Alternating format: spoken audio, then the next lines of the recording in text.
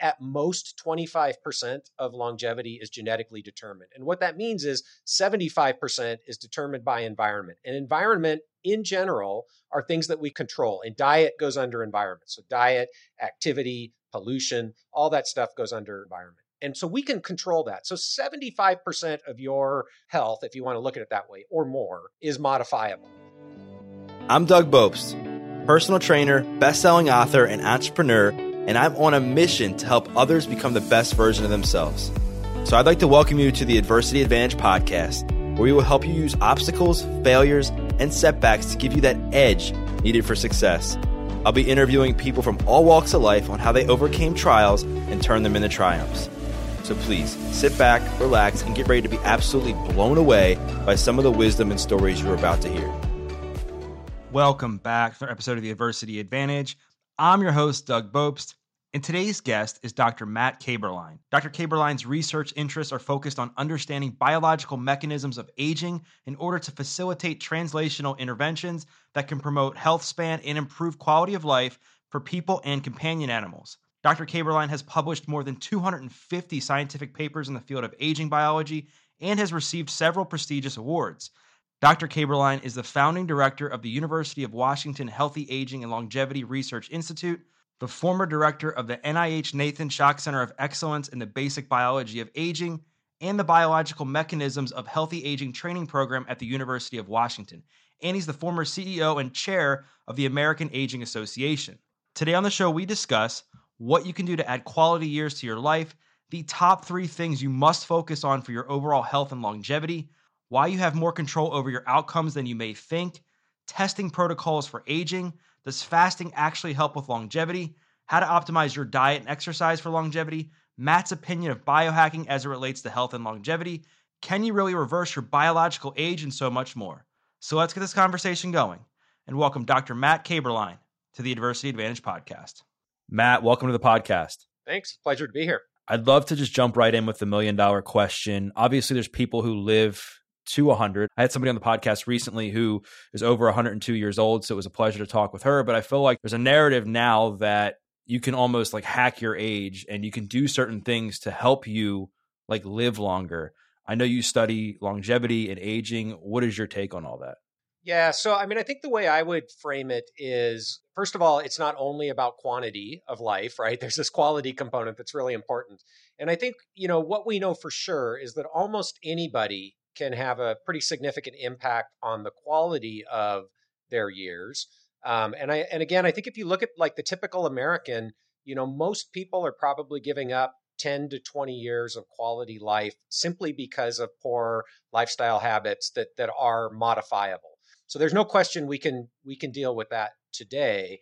I think there's a likelihood that most people can gain additional years of life. Again, even just through lifestyle modifications, maybe a decade of additional longevity. And I think then where it gets kind of speculative is, given where the science is at now and where it's likely to go in the next 5, 10, 20 years, how much beyond that can we accomplish? And that's an exciting time in the field, because I think there are opportunities. There's the potential that the science of longevity or science of aging will actually give us new tools, new solutions to extend healthy longevity, health span, and lifespan, maybe quite significantly. But that's a little bit more speculative at this point. What have you found in your research that tends to be like the biggest things that decrease people's lifespan? Like, is it diet? Is it exercise? Is it relationships? Like what destroys longevity? Yeah, you kind of hit on three of the big ones right there. The reality is, right, I think most of us are at least aware of the sort of risky lifestyle habits that can shorten lifespan. Smoking is sort of the classic example, or drinking too much alcohol, where there's no question that will dramatically increase your risk of dying prematurely. I think where a lot of people maybe don't appreciate how significant the detrimental impacts can be are things like obesity, diabetes, sedentary lifestyle. Again, I would say, and this is kind of sad, but given the trajectory that the average person is on, just looking across the general population in the United States, because of things like obesity and diabetes and sedentary lifestyle, again, most people are probably giving up 15 years or so of quality life. And, I think one of the things that makes this challenging is there is this probabilistic component to it. In other words, just because you are obese, it doesn't mean with 100% certainty that you're going to develop heart disease, premature cancer, diabetes, dementia, but your risk goes up quite dramatically. And so I think when we look at the population average, there's no question that poor nutrition in particular is that if I had to pick one thing, that's probably the thing that most people are falling down on. And there's a variety of reasons for that. It's just an unfortunate reality that in our culture, it is really, really hard to eat a healthy diet. It takes work. And I think most people, either because they don't know what that means or they don't think that it's going to have a significant impact on their health, or they're just not willing to do it. That's where a lot of people fall down. Sedentary lifestyle is the kind of next one, and those are pretty close. Like I said, if I had to pick, I'd probably pick diet over exercise. But ask me tomorrow, and it might be a different answer. They're pretty close. As far as the diet part, I've heard two things, right? I've heard there's a camp that's like focused on the quality, like eliminate certain foods, reduce, eating a lot of red meat, reduce eating certain things. And then there's another camp that's like the biggest lever you can pull is weight loss, is reducing your caloric intake to, not be obese, reduce your risk of diabetes. Where do you see, how does all of that align with the research? Yeah.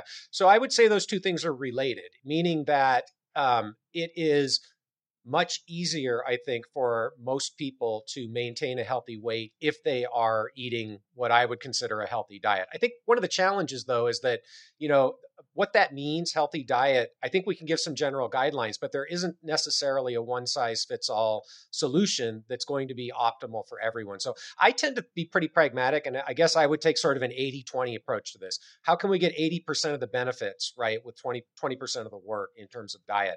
I think, the two things that most people can do if they really want to, and it's not that hard once you actually dive into it, but it does take some habit modification, is take a look at what you're eating, cut out to the extent you can highly processed foods, right? I think that's number one. If it's something that is processed or highly processed, if you can, cut it out of your diet. And then cut out the simple sugars. And this takes a little bit of learning. You have to kind of read the labels or do some research. But again, there's this idea of shopping around the edge of the supermarket. That's not perfect, but again, that's 80% of the way there. Cut out the simple sugars, the highly processed foods, you're going to be in good shape. I tend to then say you need to try a few things and figure out what works for you, what helps control your appetite. For me personally, I found that eating a diet that is pretty high in protein makes it so I'm just not hungry, and I have no trouble maintaining a healthy body weight if I do those three things: cut out the highly processed foods, cut down on simple sugars, eat a lot of protein. I would say the fourth thing that I've done that really had a huge impact, and I know this is hard for people, they don't like to hear it, but get the alcohol out of the house. If you drink regularly at home, get the alcohol out of the house. Those are pretty much useless calories. And I actually think this is important to take 30 seconds to dive into, because you'll hear this idea that moderate consumption of alcohol is beneficial to your health. There is some data to support that. So if you look at epidemiological studies, people who drink about one drink a day tend to have lower risk of what's called all-cause mortality, of dying. But those populations where you see that are also populations that aren't in the middle of an obesity epidemic. So I think the problem is, if you are struggling to maintain a healthy body weight and regularly consuming alcohol, that's in general detrimental. I think if you are eating a Mediterranean diet at a healthy body weight and you want to have one drink a day or maybe even 2 drinks a day, no problem. But for most people, that's not the case. So I think there's this misperception that, a little bit of alcohol is good for me. And then it just kind of spirals out of control for a lot of people. With those epidemiological studies, were those people also exercising and eating a healthier diet? And if so, could that have been the reason that they live longer and not necessarily the alcohol? So I don't think we can say that's 100% the case, right? So the way that these studies are typically done is you look across a population, right? So first of all, you're sort of stuck with all comers in many cases. Um, and in those studies, it is the case. It's what's called a J-shaped curve, and what that means is if you think of a plot of risk of dying as a function of alcohol consumption at zero, it's a little bit higher risk of dying, and then it drops down about one drink, and then once you get above one or two drinks a day, it shoots up, meaning your risk of dying goes up really dramatically. So there is this effect there that is real in many of these studies, where at one drink a day ish, there's a little bit of a decrease in all-cause mortality. But those studies are typically done in populations that are consuming like a Mediterranean diet, for example. So I would speculate that if we were to do a study like that in the current population in the United States, we might not see that benefit from one drink a day. And this is my personal experience. I can't actually point to data to support this with 100% certainty. My personal experience from talking to lots of people and knowing lots of people is that telling yourself you're going to drink one drink a day pretty soon turns into two drinks a day, pretty soon turns into three drinks a day. So all things being equal, here's what I would say. All things being equal, just don't have alcohol in the house if you can help it. If you want to go out for drinks with friends once in a while, you're at a conference, you want to have a beer, not a big deal. But I think a lot of this is about habits. And so if you are at an unhealthy weight right now, I think putting yourself in the best situation for success, which means getting a bunch of the crap out of the house, is really your best opportunity to then move the needle in the right direction. And so again, I know it's hard for people, but if you can just make that commitment, even if you just say, okay, for the next 6 months, I'm just not going to have any alcohol in the house. Develop these new habits, get yourself on a road to a better, what I would call health span trajectory, and then reevaluate in 6 months and see where you're at. There was a lot of talk like years ago about red wine being good for your health and being good for the heart. I think mainly because of resveratrol. And then I've also seen in more recent years that you'd have to drink like an excessive amount of red wine to actually get the amount of resveratrol that would be beneficial for heart health. I forget the exact amount, but it was like insane. It was like 1,000 bottles a day. Yeah, if you want to do right. what the mice got. Yeah. So what are your thoughts on all that? So a couple things to say. Number one, most of the data that's out there suggests that it's not red wine in particular. It's probably actually the ethanol in the alcohol that may confer some benefits for heart disease. And that, people don't really know why. It could be stress reduction. It could be that the alcohol itself, the ethanol, actually solubilizes some of the molecules that become sticky in the plaques. Nobody really knows for sure, but it's probably not red wine in particular. The other thing to say is that whole resveratrol story. This is very unfortunate because this was what almost everybody in the longevity field today would agree was a massively flawed study. Those data have not been reproducible. And that I think it harmed a lot of people because it got presented as this very appealing story that red wine is healthy for you. And I think it led a lot of people to overconsume alcohol, because they had this idea that was planted in their head that there's this miracle molecule in red wine that promotes longevity. We now know that science was flawed at a minimum. And so it just hasn't held up. So there really is no data. In fact, I would argue it's even more than that. The meta-analyses that have been done clearly show that resveratrol does not promote longevity. If you look at the average across dozens, maybe hundreds of studies that have ever been published, the effect is a little bit less than zero for resveratrol for longevity. So, I think that it's just unfortunate that sort of got misrepresented and in the scientific literature and then in the media in a way that probably harmed a lot of people. I want to dive more back into diet. And I guess as far as, people making better choices, like you said, a lot of it comes down to habit formation. You talked about like one of the things that you recommend or you've done for yourself is keeping like alcohol out of your house specifically, right? And then focusing on limiting processed foods, getting enough protein in, and not having the alcohol were like three of the biggest things you focus on. What are some ways that you found to be effective from like a nutrition, like a dietary pattern standpoint to helping you like improve your nutrition habits long term? Yeah, the other thing that I would put in that bucket is, again, foods that have a lot of added sugars to them. I think that's sort of a really easy way. I mean, it's not easy necessarily. It takes some discipline, but it's an easy way to cut garbage out of your diet. So I think, that one of the things that I've done, and this isn't for everybody, but I've done it and I found it to be pretty impactful. And I know a lot of people who have tried this is continuous glucose monitoring. And so these are these devices that have been used for diabetics for many years. They're about the size of a quarter, and they go usually right on the back of your arm. And it'll sync to your smartphone, and it'll show you your blood glucose sort of in real time.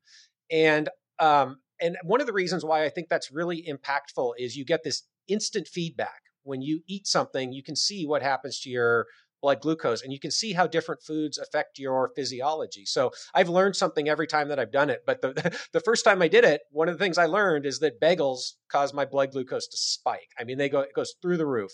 And that's maybe not shocking to people who have done this before, but I think the average person doesn't necessarily appreciate that, at least for some people, depending on your genetic makeup, perhaps.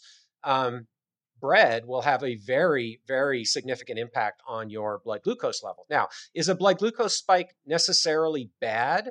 No, not necessarily. It's more the kinetics of how fast the glucose goes up and how fast it comes down. But I point this out because for me, that experience of seeing that massive blood glucose spike to the point where the alarm went off on my phone, so it kind of had this psychological impact as well, was sticky. It stuck with me. Okay, the next time there's a bagel in the break room, I'm going to think about it. Do I really want that bagel? Is that something that I really need to put in my body? So I think some things like that can have people think about what they're eating a little bit more can be impactful. The other thing I'd point to is tracking your food. I think this is probably, if I had to pick like one thing, if you could actually get everybody to do this for 2 weeks, I think it's such a huge learning experience. If you actually, with some level of precision, track all the food you put in your body and what the nutritional composition and calorie composition of that food is, you will learn a lot. You'll learn portion sizes, how many calories are in a portion size, what's the composition of all the foods I'm eating in terms of, simple carbohydrates, fiber, different types of fat, protein, and you'll remember that. So I think knowledge is quite powerful, but sticky knowledge, and that's why I think like the CGM or the nutritional tracking, the food tracking, are a couple of things that really stick with people. And so there are a bunch of apps out there that do it. I really like MyFitnessPal, but that's just because that's what I have experience with it. I like that one because you can take a picture of the barcode and usually it'll automatically populate right into your app.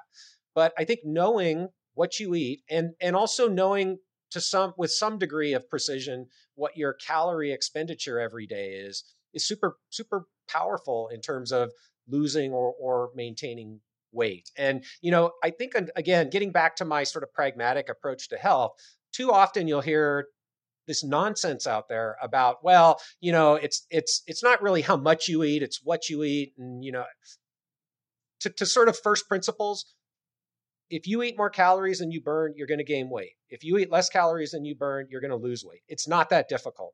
And so getting beyond that, I think, is just going to distract people, and it's going to cause people to make mistakes. It's really simple. Try to make the amount you consume less than you burn or equal to what you burn if your goal is to lose weight or maintain weight. I want to talk about epigenetics for a second because, as you're sharing some of this and you're talking about people developing better habits and learning to improve their diet quality to increase their lifespan and increase longevity, there might be certain people listening to this and they're looking around them and maybe people in their family, diabetic, heart conditions, heart attacks, strokes, stuff like that. And they're like, my genes are completely like flawed. Like there's no way that I can improve my own health. And to be honest, I felt that way growing up where I saw members of my family who were sick and I often heard, well, you might have bad genes. And now I think it's confirmed that we have the ability to change our health outcomes, even just from what we're talking about here, based on lifestyle modification.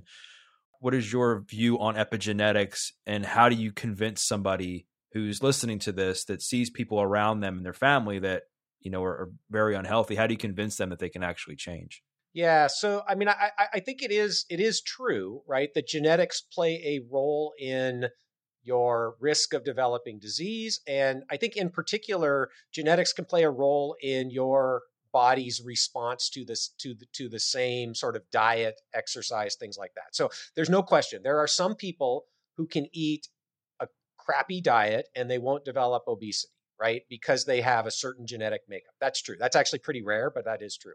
But if you look at longevity, the data are pretty clear, and we can look at the impact of genetics on longevity a few different ways. I think twin studies are one interesting way to do this, but all of the methods that people have used suggest that, it's probably at most 25% of longevity is genetically determined. And what that means is 75% is determined by environment. And environment in general are things that we can control. And diet goes under environment. So diet, activity, pollution, all that stuff goes under environment. And so we can control that. So 75% of your health, if you want to look at it that way, or more, is modifiable. And so I think that's a good message for people to understand. The other thing I do is it's actually a very easy thought experiment, obesity in particular, right? So if you will sometimes hear this idea that, well, some people have a genotype that causes them to become obese. And that's not true. There are people who have genetic makeup that makes it easier for them to become obese. But if you look back 50 years from now, if you just go look at pictures of the average American population 50 years ago, so let's say 1973. If you look at pictures from 1973 and you look at the people in those pictures, you don't see obese people. Their genes have not changed. So our genetic makeup as a population does not change in hundreds of years. It changes in tens of thousands of years. So that is all environmental. It is not your fault if you're obese. And I think that's where I think this message gets a little bit diluted sometimes. I think that given our culture and our society, it is extremely challenging for most people to maintain a healthy weight. It's not impossible, but it's not easy. But it is also not the case that you have a genetic makeup that means you are going to get obese, you are going to get diabetes, unless you're very, very rare, less than 1%. That is all controllable. And there is no question that if we instituted controls, I'm not suggesting this. Okay, nobody, write me nasty emails. I'm not saying that we put people in a box and feed them once a day. But there is no question that if we instituted controls on what people ate, we could cure the obesity epidemic. It would not exist. So it is, to some extent, a reflection of what is out there in our culture and our environment and choices that people make. And you have a choice whether to get sick and whether to develop all of these diseases that go along with an unhealthy lifestyle. I think a lot of it too comes down to stress. People are just constantly stressed, and food becomes like the mechanism to help solve their problems. And, people emotionally eat, or people grow up in environments that are super stressful, and maybe they're not taught the importance of what to eat, or they don't have access to it or whatever. In the context of longevity, how does stress play a part in all that?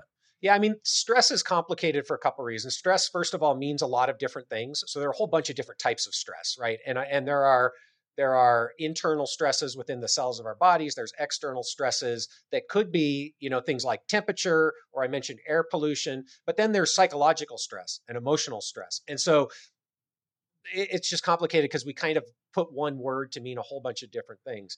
And then the impact of stress on longevity is also complicated because there are many cases where a little bit of stress is actually beneficial. There's this concept called hormesis, where a little bit of stress actually turns up what are protective responses in the body and then promotes better health outcomes. But once you get past a tipping point, obviously then stress becomes detrimental. And especially when stress impacts things like nutritional choices, the energy that you've got to go exercise, for example, your ability to sleep. We haven't really talked about sleep. Sleep ties into the biology of aging and longevity clearly, and poor sleep quality can have a negative impact on healthy aging. So once stress becomes detrimental for those sorts of things, then absolutely it can have a negative impact on your likelihood of developing age-related diseases and your health outcomes as you get older. What to do about stress? That's a very, very challenging problem. And again, I think, it ties into what I was talking about before, which is that unfortunately, given the society that we live in today, it, this sort of very unhealthy, high calorie, good tasting food is everywhere. And it's so easy if you're feeling stressed out to make the choice, okay, I'm going to, default to food as an adaptive mechanism, or alcohol. We talked about alcohol as well. So I look, that's not something I'm naive enough to think that I can solve, other than to say, I think again, a lot of this comes back to education, people understanding the impact that these things have, um, and then being willing to take action and try to develop new habits. And next time you're feeling stressed out, instead of going and getting a Big Mac or whatever, take a walk, right? Go lift weights. Do something active, right? I think that it is. In fact, I know it is possible for people to make those choices, develop those new habits, and get themselves on a better health span trajectory. We're talking about a lot of stuff that you said like is backed up by research and science as far as how to improve lifespan, how to increase longevity, how to essentially, I guess, reverse aging. To reverse aging. There's also a lot of information out there, and biohacking has become quite popular over the years. What are some things that you see online, or I know you're pretty active on Twitter or X, I guess it's called now. What are some things that you see that are just not backed up by science that have become popular? Sure. So let me just take a step back and talk for a minute about this term reversing aging. Because again, I think this is a term that, for better or worse, I would say it's for worse, has sort of made it into the sort of vernacular of this community. I want to be clear that there is no evidence, scientific evidence right now, that we can reverse aging in the sense of taking an old person or an old animal and making them biologically younger again. Okay, what we can do is improve health and reduce mortality risk, reduce risk of death, or reduce risk of developing diseases. That shouldn't shock anybody. We've known this for decades, right? Lower blood pressure, you're going to reduce somebody's risk that they're going to die, over the next 10 years. So is that reversing aging? If you lower your blood pressure, did you get biologically younger? Probably not. And I would say there's no scientific evidence to support that. So I just want to make that point, because unfortunately you hear people who should know better using sloppy terminology that I think misleads the non-scientific public. So no evidence that we can make people or animals younger yet. I'm not saying it's impossible, but we can prevent. But I guess we can prevent like disease, right? You can reduce your risk of developing disease and reduce your risk of dying. And again, I just want to make the point: we've known that for decades, right? I talked about blood pressure. Stop smoking. That's another way to do it, right? If you're obese, lose weight. That's another way to do it. So I think that, or take medications for your diabetes, right? So again, we can improve health. Absolutely. It's a little bit of a pet peeve of mine, but I do think it's important that people not think that we can make people younger or get turned off on the field because they're like, well, that sounds like snake oil, right? Because people are using these terms that are not really legitimate. Okay. So your question was, in the sort of, longevity community / biohacker piece of that community, what are some things that maybe don't have as much scientific validity to them that people may be doing now? Is that what you're asking? Yeah. Okay. So the first thing I would say is this area is very much a gray area, in the sense that it's very hard to say that something absolutely doesn't work, at least from a scientific perspective. So as a scientist, it's very hard to prove something doesn't work. You have to go and do dozens of studies or hundreds of studies, like we talked about with resveratrol, to get to the point where you can say with some level of 99% certainty, resveratrol does not affect longevity.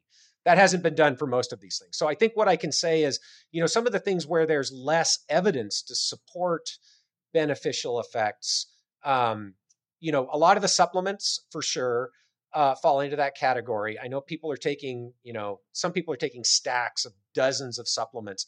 There's actually very little in the supplement space where there is a lot of evidence for longevity. Some of these things, though, there is some evidence for health, right? And that may or may not translate to lifespan, but at least for certain people, there's likelihood of health benefits. So I would put, fish oil supplements in that category. Is that necessarily going to make you live longer? Probably not. But there's absolutely a portion of the population who can benefit from that. Or vitamin D, right? I live in Seattle. I didn't know this until I went and got blood work done that I was vitamin D deficient. So I take a vitamin D supplement. So I think there are some things like that that fall into that category. It's also, the other thing I would say is there's a risk reward calculation that needs to come into play here. Things like vitamin D, fish oil, very unlikely to cause problems. So I'm not so worried about that. Some of these things, though, like, the sort of more edgy things, like, for example, and please, nobody listening, please don't go do this. But, there are people who are doing gene therapy on themselves, right? And that has the potential to really go catastrophically wrong. One of the things that I would kind of put in that bucket is stem cell therapies, right? So, and the only reason I say that is because the stem cell therapies are not particularly regulated. And so a lot of times you don't really know what is being put in your body or where those stem cells came from. And so I do believe that there are some studies in laboratory animals, for example, that exogenous stem cells can actually have some pretty interesting potential benefits in the context of longevity, or at least healthy aging. But because it hasn't really been regulated in human medicine, it's very difficult to know what you're getting. And so I worry about that. So that's one of those things that I would put in that bucket of, probably not, unless you have a high degree of certainty that your offshore medical tourism clinic is doing it right. I would be very careful about stuff like that. The other thing, though, that I think is important to maybe say, and there are some of these sort of high profile influencers who have come out with their protocols for longevity. I would say any longevity protocol that has more than like 5 or 6 things on it is way past the point of diminishing returns. Like, we've already talked about the big things that will get you most of the way there. And I would just say, if you haven't got the foundation, if you haven't taken care of your diet, gotten yourself to a healthy weight, exercise regularly, got your sleep down, you feel emotionally fulfilled and connected, taking these supplements probably isn't going to do much for you. So I would just say, get the 80% part taken care of first. That's what's really going to move the needle. And then you can worry about some of this other stuff. And unfortunately, I think these influencers kind of feel like they have to come up with something new every week. This week it's saunas. Next week it's going to be ice plunges. Is that going to move the needle for most people? If you're obese and you have diabetes, no, it's not going to. Take care of that first before you worry about the other 20%. But in the case of something like we talked about, like hormesis, which I think is like essentially like using stress, I think, to your advantage, right? I mean, at least for me, this is, I guess, totally anecdotal, but I found that cold plunges and saunas have helped me manage my stress better because I'm doing something that's challenging. I get in there and I'm like, this sucks. But then I get out and I'm like, I'm so glad that I did that. Then I get better over time. And then that like makes me feel better. And again, that could be purely anecdotal.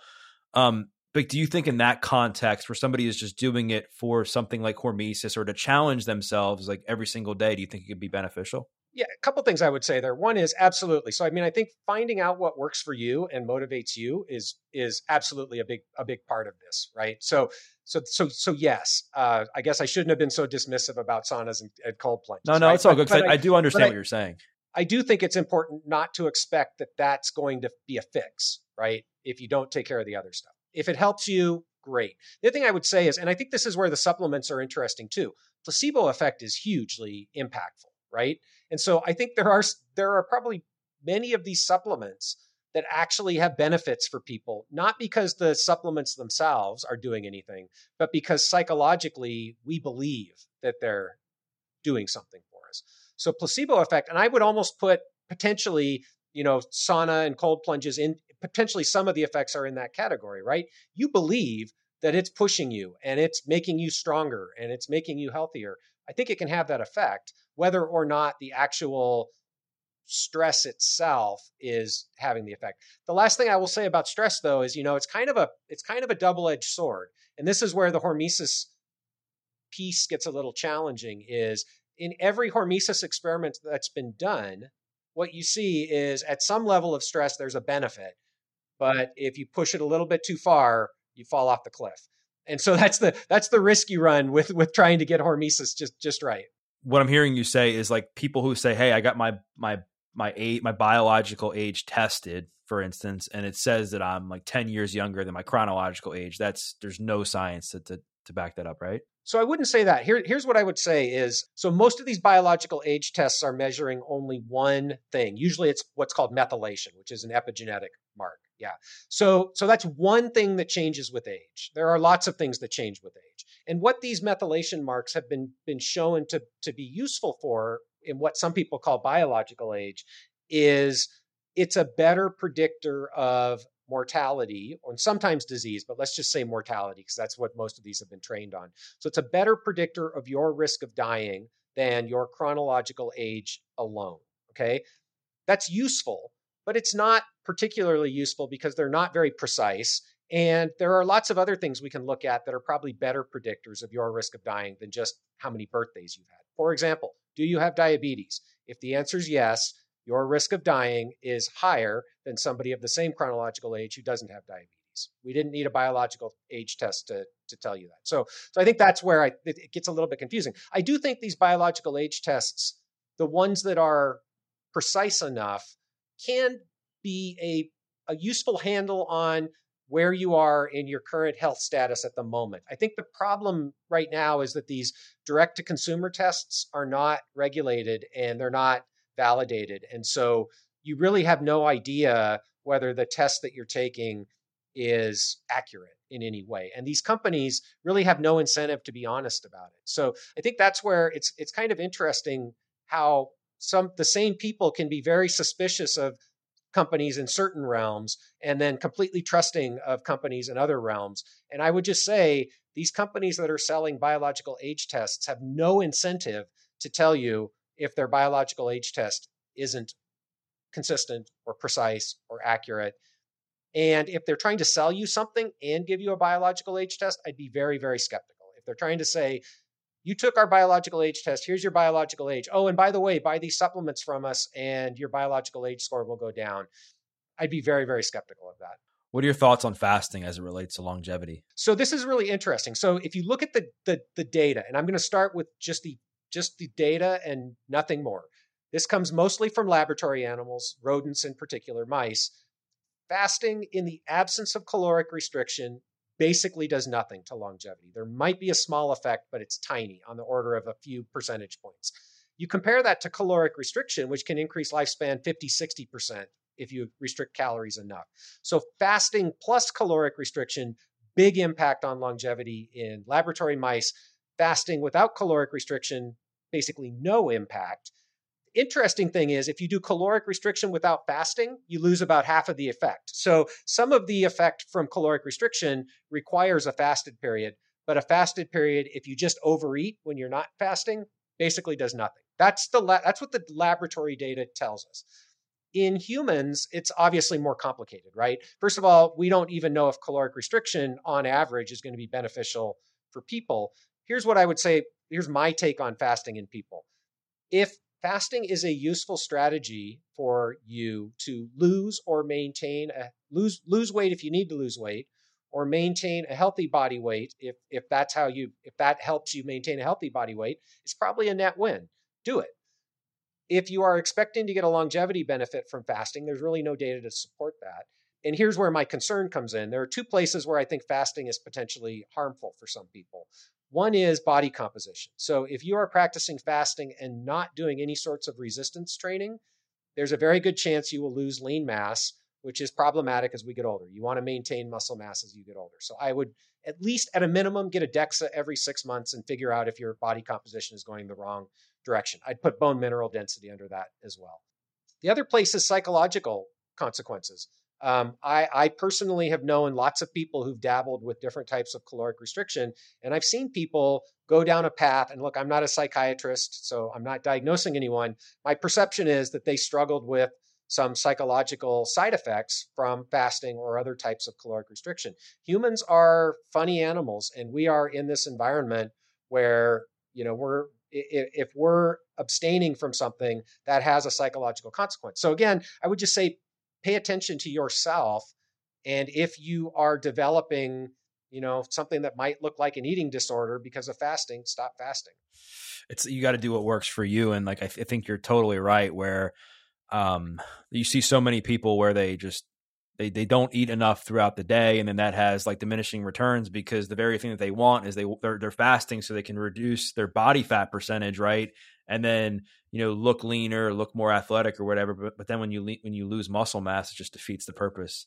Yeah. And can we double click on that for a second? Because I think there's a really important additional message here. It's not only fasting, but there are the weight loss drugs, the GLP-1 agonists, Wegovy and Mounjaro, and they work, right? They do absolutely help people. Some people lose weight. They cut down on appetite, but there's a real concern that even if you're eating less, if you're eating a low quality diet, the consequences of that, again, on body composition, bone mineral density, lean mass over years could be quite detrimental. And so again, I think fasting is one example, but there are these drugs now that can help with appetite control as well. It's even more important to eat a higher quality diet if you're eating less, if you want to maintain your health, maintain a positive body composition that's going to set you up for success down the road. And again, I would personally say pair it with resistance training for sure to do everything you can to maintain lean body mass and bone mineral density. So I'd love to double click into the resistance training side of things, because I know we've spoken a lot about diet as one of the big rocks when it comes to longevity. Exercise, obviously, is right there. And I feel like exercise online, at least, doesn't get talked about as much because people can't really argue about the benefits of exercise. Like we all know it's beneficial, right? Yeah, you'd be surprised. There are some of my colleagues who want to argue about that, but I agree with you. Right. I don't get it. But in the context of exercise, for years, you heard people say to do cardiovascular exercise for heart health, endurance, lung capacity, stuff like that. And then now there's been this massive surge in resistance training, which I love because I'm a meathead at heart. I mean, I like to run, but I'm a meathead at heart, where it's like resistance training for longevity. You got to have more muscle. You got to be able to reduce your risk of injuries, all that stuff. What are some of the big rocks within the exercise space that are important for people to focus on when it comes to longevity? Yeah. So again, I think just to be precise here, the role of exercise in longevity is complicated because again, if you go back to the laboratory studies, which is where a lot of this starts, it's a little bit less clear there how big of an impact exercise has on longevity in, let's say, mice in the laboratory. I think that's mostly because it's very hard to do rigorous exercise studies in mice, particularly resistance training. If you think about how do we get a mouse to lift weights, like that's a real challenge. So I think that you'll see people point to this and say, well, there's not a lot of evidence that exercise slows aging. And I would say that's mostly because the mouse models are not very good. Here's what I would say in people. Again, let's start from a pragmatic position, which is some exercise is better than none, right? So first thing is, I don't care what you do, get out there and do something if you're living a sedentary lifestyle. Whatever you find easiest to do, go do it. But I would say if you start to prioritize like what types of exercise give you different benefits, I would say probably the right answer is a diversity of types of exercise is best, but I would say everyone should have some component of resistance training in their exercise regimen. And I think resistance training can look like different things to different people. My preference is, get in a gym and lift weights, right? Free weights better than machines, right? That's my personal preference. And I think there's some, but do whatever works for you. If it's push-ups, pull-ups, body weight, whatever. I think the key there is you want to do something that is going to, if you're, depending on how old you are, if you're in your 30s, 40s, 50s, 60s even, build lean mass, strengthen your joints, right? Maintain bone mineral density so that we're all going to get to the point where it's going to be difficult. It's going to start by being difficult to maintain lean mass, and then it's going to become impossible, right? You want to start with as much lean mass as you reasonably can. I would say without taking steroids, but as much lean mass as you reasonably can. Your function, the higher your function is when it starts to decline, the better off you're going to be when it starts to decline. So that's the rationale. And we know that resistance training has positive impacts not only on muscle function, strength, movement, but bone quality, right? And if you look in elderly people, fractures are a huge problem, right? Older people fall down, they get a fracture, and once that happens, their risk of mortality skyrockets. So I think the double benefit of maintaining functionality of your muscles and your bones, makes it just a no-brainer that everybody should be doing this. And I'm going to say DEXA again. I mentioned a DEXA. I really think it's useful for most people to get a DEXA once a year, so you know where you're at, especially in terms of your bone density. But you'll also get an indirect measurement of your lean mass. And you can actually see how you're progressing over time, so that if you are towards the lower end, you got to take action. You got to move. You got to get it done.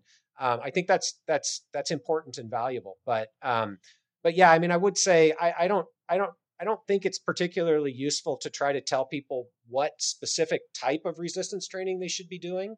At least, maybe not to start, but just say you should be doing something, and you should be doing it regularly, a few times each week, and you should be tracking how much muscle you have, how strong your bones are, and how functional you are. But I would also say, if you just know in your heart you're not going to be able to stick with going to a gym and lifting weights 3 times a week because you absolutely hate it, find a different way to do your resistance training, right? It doesn't have to be, again, it's got to be something you're going to be able to stick with, right? I think that's the other piece that sometimes people fall down because they commit to doing this initially, but it's something that just isn't realistic for them to stick with for the long run. This is for the rest of your life. So you gotta find something that's going to work for you at least for a few years, and then modify it as you go. There's been a big surge lately in the talks of like zone 2 cardio. What are your thoughts on like utilizing zone 2 cardio to increase your lifespan? Yeah. So again, not much evidence for long. Well, okay. Let me just say that there is correlative evidence, right? That VO2 max, for example, is a predictor of mortality. Lots of things are predictors of mortality. So I don't put a lot of faith in the idea that, I'm going to prioritize, VO2 max because that's going to make me live longer. Again, I would take a step back.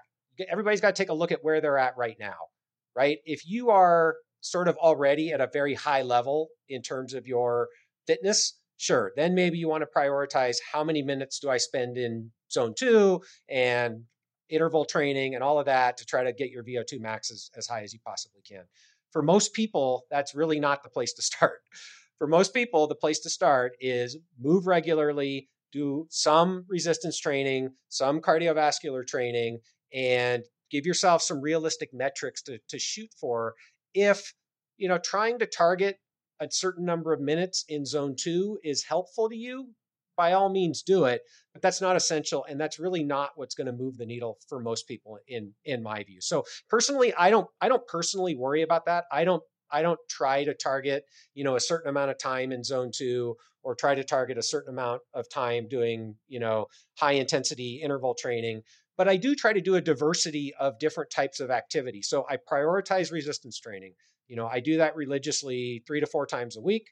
I do a diversity, like I don't do a set routine. I do a diversity of different types of weightlifting, but I prioritize that. And then I go out and do different stuff. I'll go play basketball. I'll do an elliptical. My wife and I will go do stairs. So go hiking. We live in a beautiful place up here in the Pacific Northwest with lots of hiking. So I think you got to figure out what works for you. That works for me. And I don't feel like I need to be very particularly regimented in the number of minutes I spend doing a certain amount of activity, because I know for me, in the long run, that's not going to work. You mentioned DEXA scan and that being a good thing for people to get, once a year to see where they're at from a body composition standpoint, bone mineral density standpoint, and also to be just helpful to see like how you're, I guess, aging, right? What are some other things that you think people should focus on, some other markers they should pay attention to? I mean, I guess just to make sure that they're aging gracefully. Yeah, so I would say the other kind of low-hanging fruit here, and I recognize that there is a socioeconomic component here where not everybody has great healthcare, great health insurance, or the financial flexibility to go pay for stuff that insurance won't cover. But if it's within your capacity to do that, I think the other low-hanging fruit here is get a comprehensive blood panel, right? So the blood work that is done through a typical primary care is very basic and doesn't capture most of what you probably want to know, unfortunately. Primary care in the United States sucks. I don't think anybody's going to disagree with that, or well, not very many people. So I think there are some comprehensive blood panels out there that can give you a lot more information than you're going to get from a standard CBC chem. Hormones, I think, are one place to look. I think, a lot of people have, and I'm talking about the sex hormones now, estrogen, testosterone, FSH, LSH, all that stuff. I think a comprehensive hormone panel, obviously you need a doc who can interpret it for you. Although, let's be honest, Dr. Google's pretty good these days. Um, I think that I think there's a lot of people who have hormone imbalances who don't know it. And that contributes to, so first of all, that's probably caused in part by poor lifestyle choices, but it also contributes to your likelihood that you're going to develop diabetes and obesity if your sex hormones are all out of whack from where they're supposed to be. Heavy metals are another thing, right? So we all should eat more fish, but you know what? If you have too much mercury in your blood, you probably shouldn't eat more fish. So knowing if you have any heavy metal toxicities, I mentioned vitamin D, that's a really easy thing to get from blood work. If you're deficient in vitamins, you can fix that, right? These are all things that are fixable and it's easy to know and it's not that expensive. So, we're probably talking, I don't know, $250. There are a bunch of places out there where you can get blood work online. Ageless RX is in the longevity community, Ulta Labs, and I don't have a financial stake in either of those. These are just companies that I'm familiar with, where you can order blood work online, get the data back, and take it to your primary care doc if you have a good relationship with your primary care doc. So that's one thing I would point to, that a lot of people can find out in advance if you've got a problem that's actionable. And in many ways, that will make it easier for you if you choose to make a commitment to a healthier lifestyle. If you get these other biological parameters that are maybe out of balance, in balance, that'll make it easier for you to see the benefits or to see the gains from the lifestyle modifications. So that's one place that I would point to that's pretty easy. Couple $100, you know, and I get it. It's funny because I've talked to a lot of people who blow, $500 on nothing, on a fancy dinner. But if you tell them, why don't you go get this comprehensive blood panel done? It's $250. They're like, well, my insurance won't pay for it. Why should I pay for it? And I'm like, because it's your health, and that's the most important asset that you have. But there's this, we've been sort of trained that healthcare isn't something we should really have to pay for. At least some people have. I'd say get out of that mindset, because the healthcare system is broken. It's a disease care system. You need to take initiative and ownership of your own health. And I would say $1,000 a year even is well worth it if you can keep yourself from getting sick and give yourself an extra 10 years of healthy longevity. I want to talk about something that sometimes, I don't think it gets overlooked, but I know we talk about diet and exercise a lot when it comes to longevity. And now there's been, more information coming out about the importance of relationships and fulfillment when it comes to longevity, because again, like we talked earlier about, it's all about quality and not about quantity. And if you're, essentially just by yourself and just eating healthy and just exercising, that's all you do, and you don't have any kind of social life, there's going to be diminishing returns, right? Over the course of long-term health. What are your thoughts on relationships, and why do being in fulfilling relationships, why are they so important for longevity? Yeah, so a couple things I would say there. One is this is this is probably the most challenging. If we kind of think, I kind of think about four pillars. Everybody's got their pillars, right? There's somewhere between 4 and 9. So I sort of think about 4, and I would put social connectedness in that fourth pillar. If we say nutrition, so eat, move, sleep, connect, right? Those are my 4 pillars: eat, move, sleep, connect. So I put that in the connect pillar. And that's the hardest one from a scientific perspective to nail down. I would say, first of all, we don't really know. We don't really know biologically why that is so important, but the data are pretty clear, right? And you can look at this again a variety of different ways. You can look at perceived quality of life, and you can look at mortality risk. But the data are clear that people who have connected relationships with other human beings tend to live longer, be healthier, and feel better about their quality of life.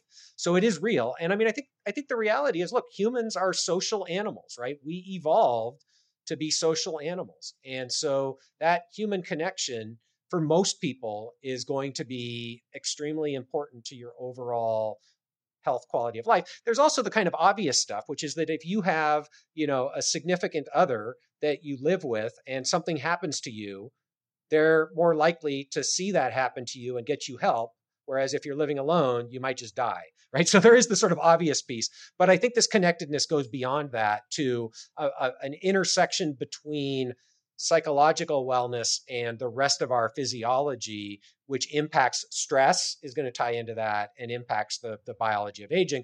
But we don't understand it. Like that's probably the least understood of this intersection with the biology of aging and wellness. Sleep is kind of next up on that least understood list. Sleep is an area, though, where I think there are real opportunities to learn a ton in the near future about how sleep quality impacts the biology of aging. So I didn't really answer your question other than there's two other things I would say about this. One is, and this is a generalization, I know, but there's a lot of truth to it. Men are way worse at connectedness than women are. So I think for men, middle-aged men, and I would, obviously I'm a middle-aged man, I'd put myself in this bucket too. This is, if I had to look at my 4 pillars, that's the one I'm probably weakest in. And I think this is something that men in particular, we need to pay more attention to it and figure out ways to help each other with this one, because it's really hard for a lot of men to be healthy in that area of their life. The other thing, though, I would say is, again, we got to be a little bit careful about one size fits all solutions here. And, not everybody needs the same level of connectedness, right? And I don't know if some of it's going to be genetic, some of it's going to be our life experiences, but we don't want to try to force people to have relationships. But I do think for most people, it is something where there is room for improvement. From a bare minimum standpoint, I know you said this area is under researched and needs more, and that we shouldn't be like pushing, one method on everybody, but just based on maybe your own experience, talking to people, the research you have seen, in general, what would you say are like some of the minimums people should try to do every week as far as socializing to improve their overall health? Yeah, so I don't know. I guess I would say I don't have, this is an area where I have yet to really develop what I would consider a protocol. Like, I'm a little bit uncomfortable right now saying you need to have X number of social interactions a week, right? What I would say more generally is I think everybody can find value in taking a look at their relationships today and asking yourself a few questions, right? Like, how many relationships do I have where I really know that I can count on this person, right? Like what, and again, this idea of what is a true friend, that's hard to say, but like, how many relationships do you have?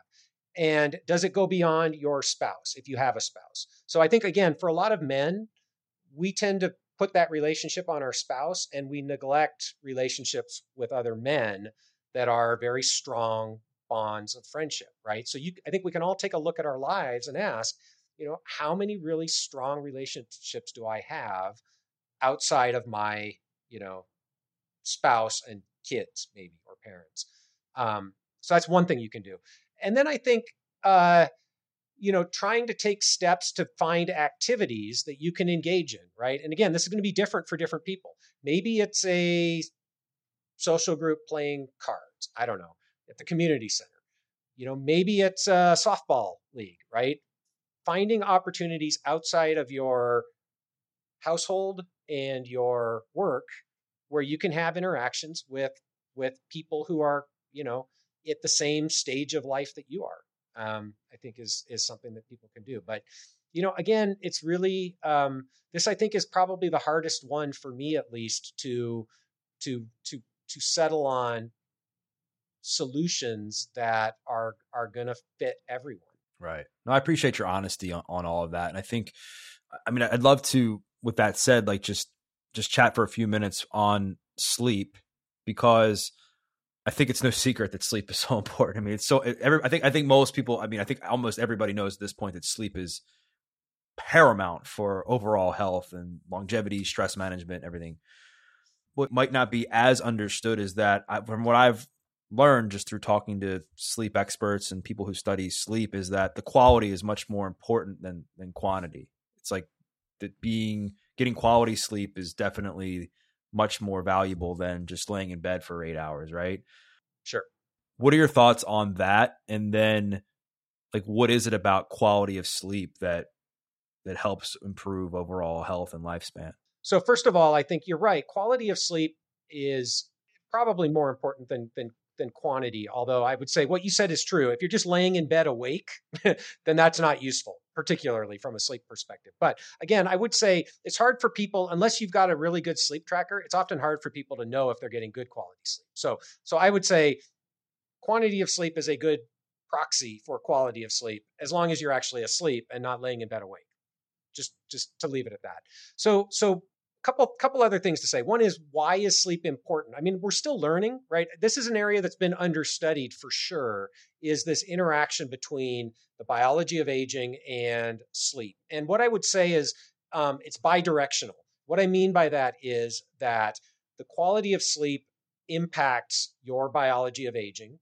And as we get older, the declines in function throughout the rest of our body, and particularly in certain regions of the brain, impact our ability to get high quality sleep. So it's almost a vicious cycle in that way. But there's a lot to be learned there. One of the things we know is that sleep is important for the brain's ability to kind of reset itself and remove some of the damage that accumulates, right, at a molecular level. So that seems pretty clear. There's been a lot of research there that while we sleep, that there are mechanisms in the brain that help kind of detoxify the brain and remove that damage from the brain and get it to other parts of the body.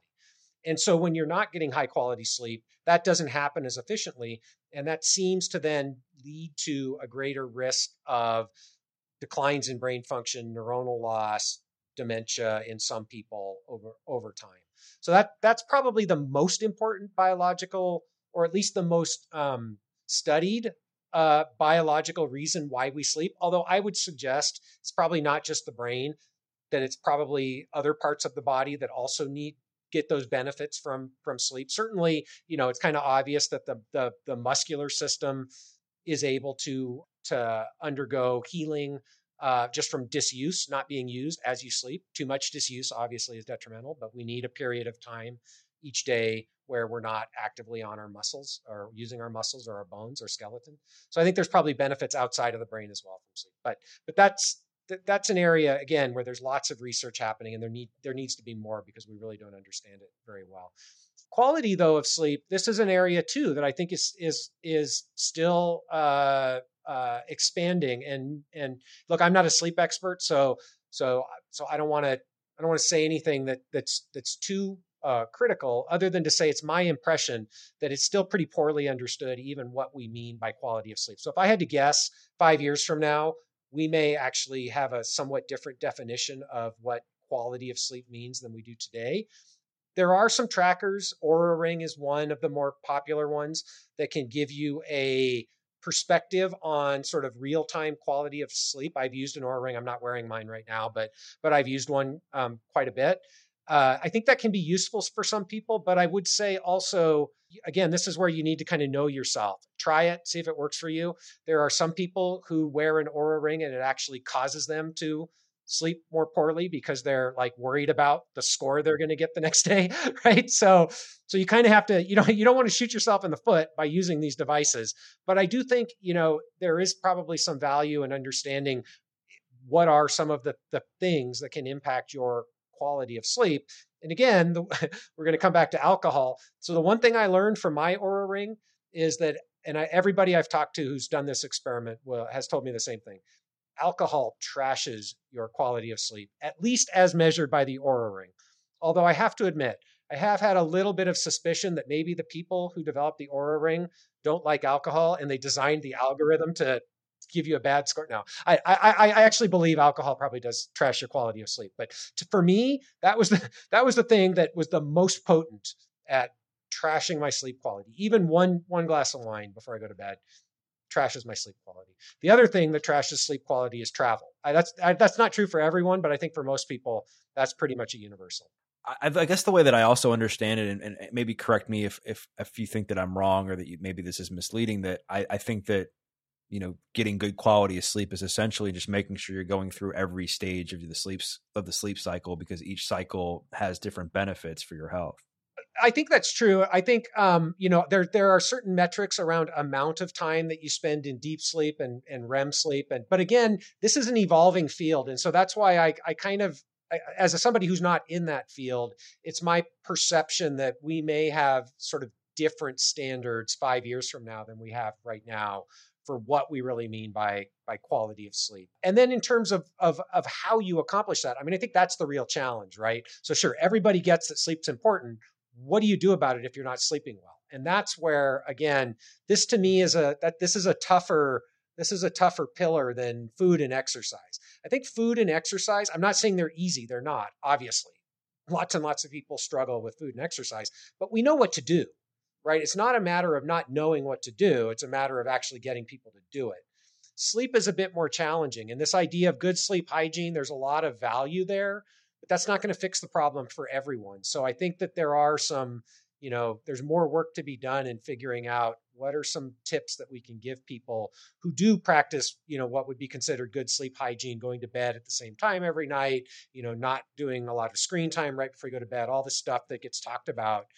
But there are still some people who struggle with sleep. And so, what are some additional solutions we can take to help people improve their sleep quality? I think there's a lot of work that needs to be done there. But it seems like the biggest things we should focus on are diet, exercise, healthy relationships, and again, doing all of this to where how it fits within the current context of our lifestyle, our goals, our situation. And Matt, I wanted to thank you so much for coming on and for sharing all of your wisdom, your knowledge, and on all of this, because I think it can get a bit confusing at times. If people want to connect with you, they want to learn more about what you're doing and the work that you have coming up, where's the best place to do that? Yeah, so I'm on Twitter at Kaeberlein, also on LinkedIn. Those are probably the easiest places to find me right now. Awesome. Well, I'll make sure to include the links to that stuff in the show notes. And Matt, I wanted to thank you once again for coming on. I think the audience is going to get a lot out of this one. Great. Thank you.